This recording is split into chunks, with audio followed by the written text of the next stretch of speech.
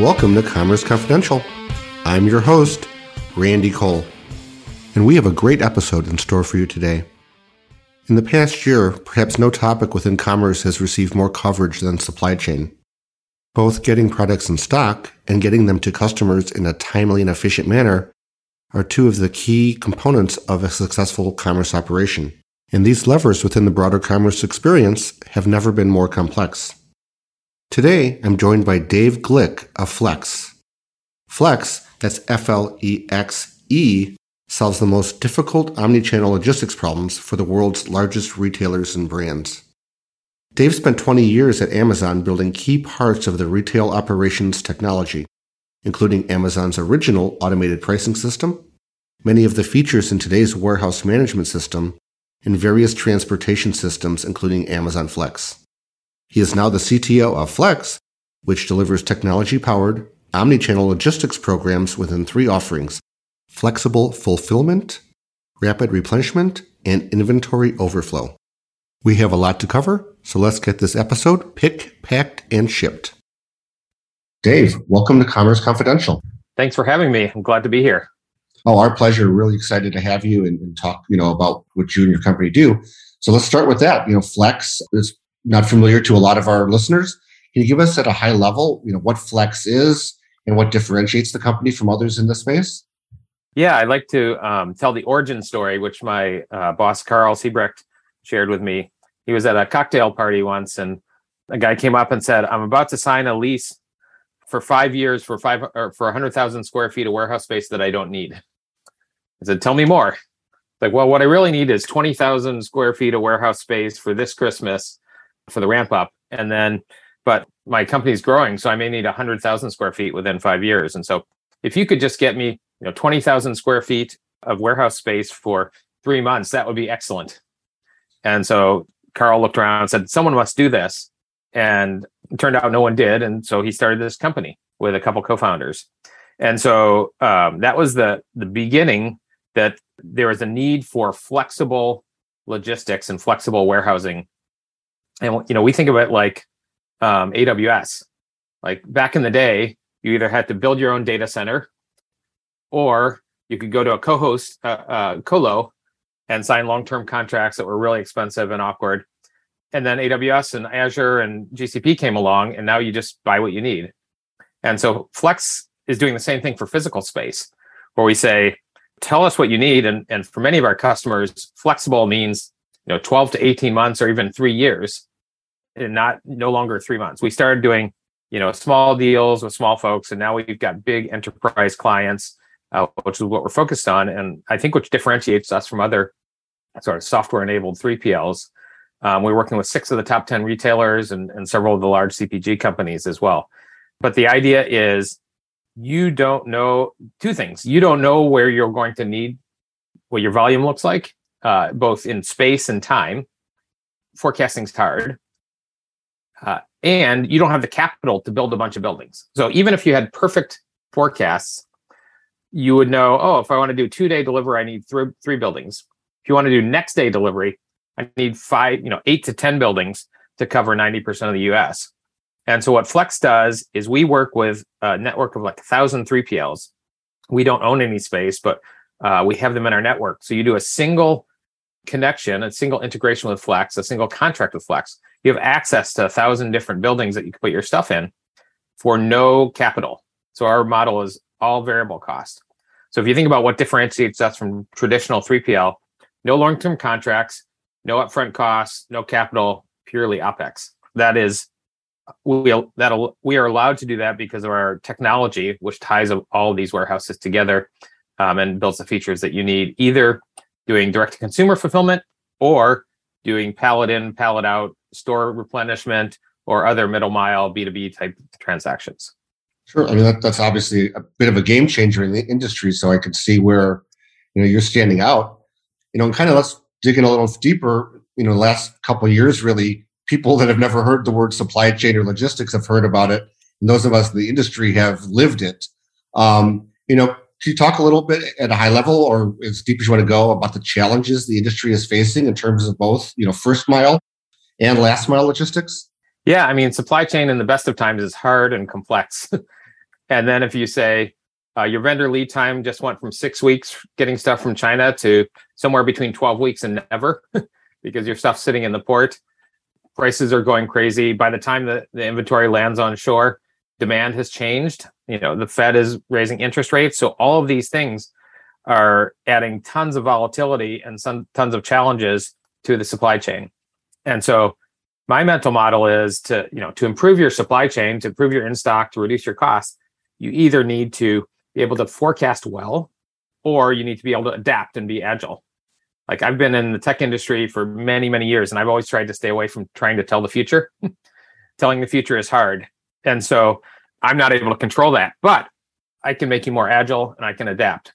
So what that means is, you've got 60 containers loads of stuff on the water and your demand just dried up because the Fed raised interest rates. Well, you need some place to put that for the next 6 months, or maybe in the next 12 months. Well, if you go to DHL or GXO, they may say, we'd like you to sign a 5-year lease or 5-year contract. And Flex would say, great, we'll sign a 6-month deal and a month to month after that. So you have flexibility in time and space. On the other hand, if your direct to consumer blows up like it did in 2020 and 21, we got calls from big enterprise retailers saying, oh my God, my e-com has tripled in the last month. Can you help us? It's going to take us 2 years to build a building in Southern California. And we're like, we can stand you up in 3 weeks.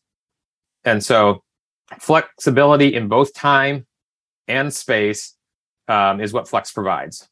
And it's obviously a service that every brand retailer needs, and something I'm sure that they've struggled with, and so it's what a novel solution to a complex set of problems that they're all facing. And related to problems in the space, we work directly with a lot of brands that have direct to consumer aspirations. What we've seen is a lot of these companies, were great at shipping pallets of product. When it came down to a single SKU, everything kind of went off the rails a little bit. So, we've seen some refactor, some, have tried multiple times, and there's some that have yet to go D2C that are planning to in the near future. I'm sure most brands will. So what are some of the key challenges and considerations brands need to address, as they go direct to consumer? Well, if you think about the direct to consumer industry, aside from like LL Bean, none of that existed 20 years ago. Right. And even LL Bean was 4 to 6 weeks of delivery. And, I always tell a story when I was a kid, I'd order a K-Tel record for $8.99 and it would be $6.99 shipping and 4 to 6 weeks of delivery. And what they would do is they'd sell their record and then they'd bring a pallet in and pick directly off that when they had big enough batches. What Amazon has done is driven that batchiness out. And now it's not 4 to 6 weeks, it's 4 to 6 hours. And so that's a big change. And it's, some of the challenges are like inventory accuracy. I mean, one of the things Amazon did better than anybody else was inventory accuracy. When you're shipping pallets to a store, like if you're shipping Cheetos to a convenience store, if you run out of Cheetos, if you're missing a pallet of Cheetos, you can send Fritos instead. If you're shipping, the Harry Potter book to customer X, you better have the Harry Potter book in stock and you better have enough of them. And so that is one of the big changes going from B2B or wholesale to direct to consumer, is your inventory has to be great. And there's lots of folks who aren't as good at that. Second thing is like the customer expectations are high. So rather than put in an order and you put it on the truck when the truck shows up, it's like it has to be on the truck at 5 p.m. when UPS shows up. It means you can only take orders till 3 p.m. But if you could take them to 3:30, you might sell some more stuff. That's something that Amazon's done well, is kept pushing back that prime delivery cutoff and reducing the cycle time. And so that's another challenge, is like the quality, both of the inventory and getting the process down to 5, 10, 15 minutes to pick an item are new challenges for most people. Oh, absolutely. And, we can't have this kind of conversation without mentioning Amazon. Amazon, I think, has influenced consumer expectations to a huge degree with all the innovation they've done. So what are, realistically, what are consumer expectations for delivery? Is same day delivery the default for consumers? Or is there some leeway in different product categories that brands could maybe manage costs a little bit? Yeah, I mean, I think 2-day is the de facto standard, just because that's what Amazon has set, and it's possible to do economically, with 3 or 4 nodes. Amazon is pushing towards next day, and I think Lots of people are pushing towards next day. No one has really done well in the same day space. Like, you read these surveys by Gartner, and it says 70% of people plan to have a same day operation this year. Like, name one company who does well at same day. Target arguably does ship from store. And Walmart is trying to catch them. I think they're spending a lot of money to do that. Amazon, if you're in Seattle or New York, same day, I can get many things same day if I'm careful at looking through. But I don't think same day is a de facto standard. Although, for many years, the problem was shipping costs. You go to FedEx, they had their FedEx same day city, which was $30 to $80, which is prohibitively expensive. Now with these crowdsourced carriers like Uber Eats or Roadie or Swift or even Amazon Flex, there is a solution where you can get away with $15 or even lower cost per delivery. But if you think about $15, if you've got a $75 basket at 20% gross margin, you just spend all that gross margin. And anything less than that, you're going to be upside down. Sure. And to take it to a little sidebar on this is, I think we've seen some of these like instant delivery companies try to deliver C-store products, in 10, 15-minute increments. They're obviously limited to dense urban centers. And quite frankly, seeing that, sectors struggle quite a bit, there's been a lot of pullback. So it's much harder in practice than it might be in theory, it would seem. That's for sure. My take on that is that if you're delivering chips and soda and beer to college kids in the evening, they're maybe not as cost sensitive, as well as like it's very dense. But to grow your business, you have to either expand selection, which is costly, get price competitive, which is costly, expand your catchment area, which is costly because you're putting a bunch of capital in there. And so it seems like they may have a limit of places, dense urban areas and college campuses, and that's going to limit their TAM significantly. Absolutely. So let me take a little different direction here. So, given sometimes limited inventory on hand related to supply chain or other issues, how should brands prioritize channels in terms of fulfillment, to consumer versus retail versus marketplaces like Amazon? Yeah, I mean, it's actually an interesting question. And for someone like Amazon, you'd have, a dozen engineers or a pizza team, 8 engineers working on just that little problem of, profit maximization or customer satisfaction optimization. The vast majority of companies, basically, if you're not Amazon or maybe Walmart, you're going to probably use a greedy algorithm, which is, whoever orders first gets it. That's my guess, is that, you could say if inventory is scarce, we want to use it just for the highest margin business, the highest profit business, which is direct to consumer. But are you going to walk away from Target where you're sending pallets and container loads of stuff and you get the volume there? My guess is you do whatever you've got a PO for. Right. I'm sure there's a whole behind the scenes, if you choose D2C over retail, as you just mentioned, and you give up that shelf space for even a limited time, you may never get that shelf space back. It's a super, competitive, market across all sectors. So, yeah. And, what Amazon liked to do is like maximize profit dollars. That was our mantra, not profit margin, not revenue, maximize profit dollars when I was there. And so that's another way to think about it, is like you can ship 10 pallets of this to Target, who pays you today in a very predictable profit dollar amount. And then you can, or you can ship to the consumers and you may make more dollars per unit, but your volume's lower. And so, and your working capital, is out there because it's sitting on the shelves.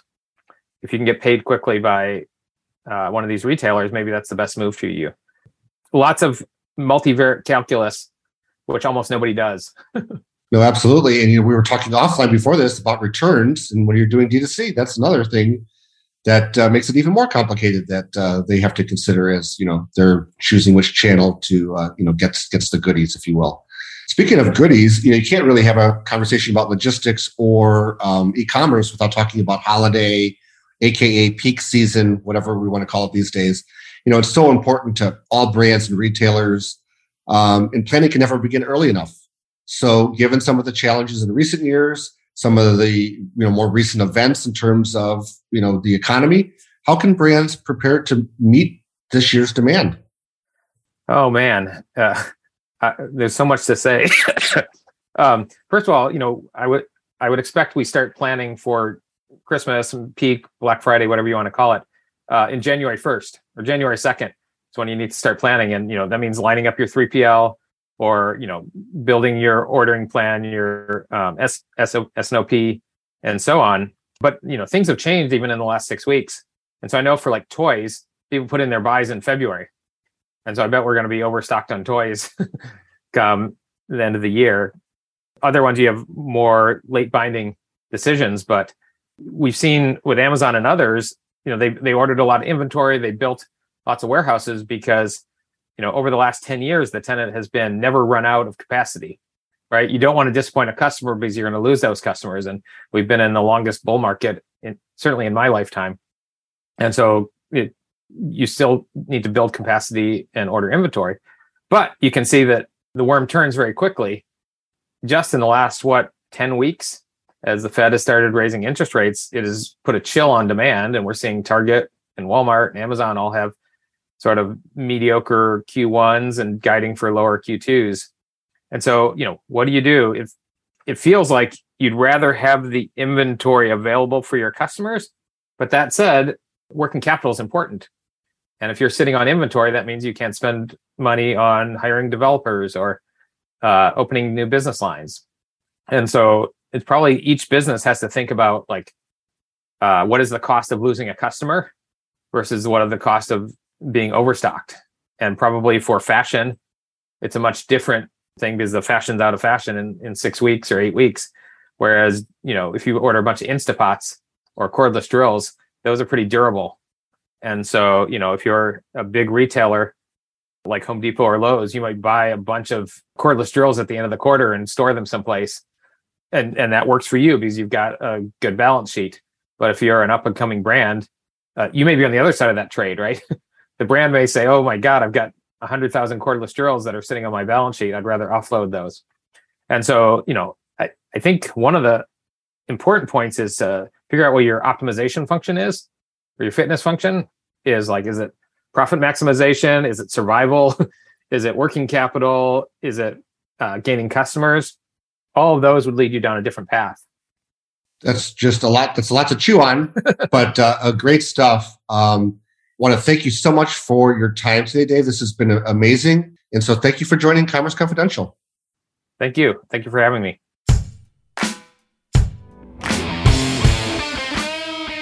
I'd like to thank Dave Glick for being our guest and for the excellent conversation. If you'd like to learn more about Flex, and I know that you do, you can visit them at flex.com. But wait, it's FLEXE.com. Don't forget the extra E. Commerce Confidential is a Guerrilla Group, a Wunderman Thompson Company production. I'm your host, Randy Cole. Special production support by Fiona Jessup and Betsy Stewart. Original music by Adam Lee Murphy. Thanks, Adam. If you haven't already, please like or subscribe to this podcast, and good things will happen. Thank you so much for listening, and we'll catch you on the next episode of Commerce Confidential. In the meantime,